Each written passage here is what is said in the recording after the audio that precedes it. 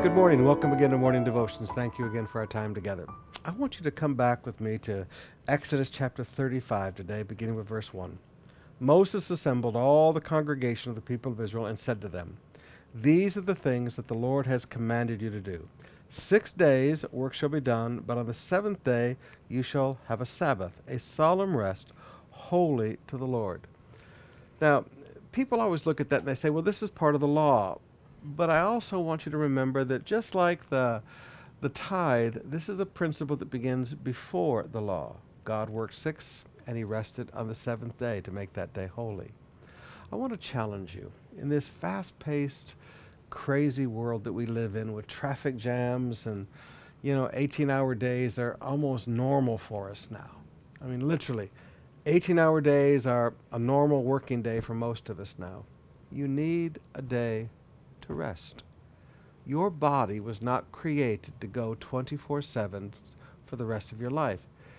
Either straight up from somebody who knows by experience, because this is one of these things that I struggle with, because I like to work. But if you don't take a Sabbath rest once a week, then your body runs down and one day you will rest, but not because you want to, but because your body shuts down and you have to. Now, when you're younger, maybe not as much, but as you get older, you realize my body wasn't created to go 7 days a week. I need one day a week just for rest. So I want to challenge you today. Would you sit down and look at your calendar and recognize this is not just some principle of the law. This is before the law.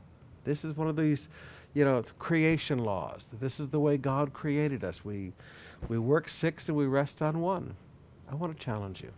One day a week, you set aside for worship, going to the house of God, being with the family, and rest.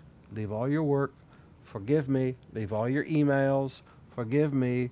Leave all of your Excel spreadsheets. Forgive me. Leave all your designing. Leave it all aside. And just take one day a week. The only reading I'm going to do today is just to read my Bible and enjoy. The only work I'm going to do today is to serve in the house of God. That's all I'm going to do. I'm going to rest one day a week.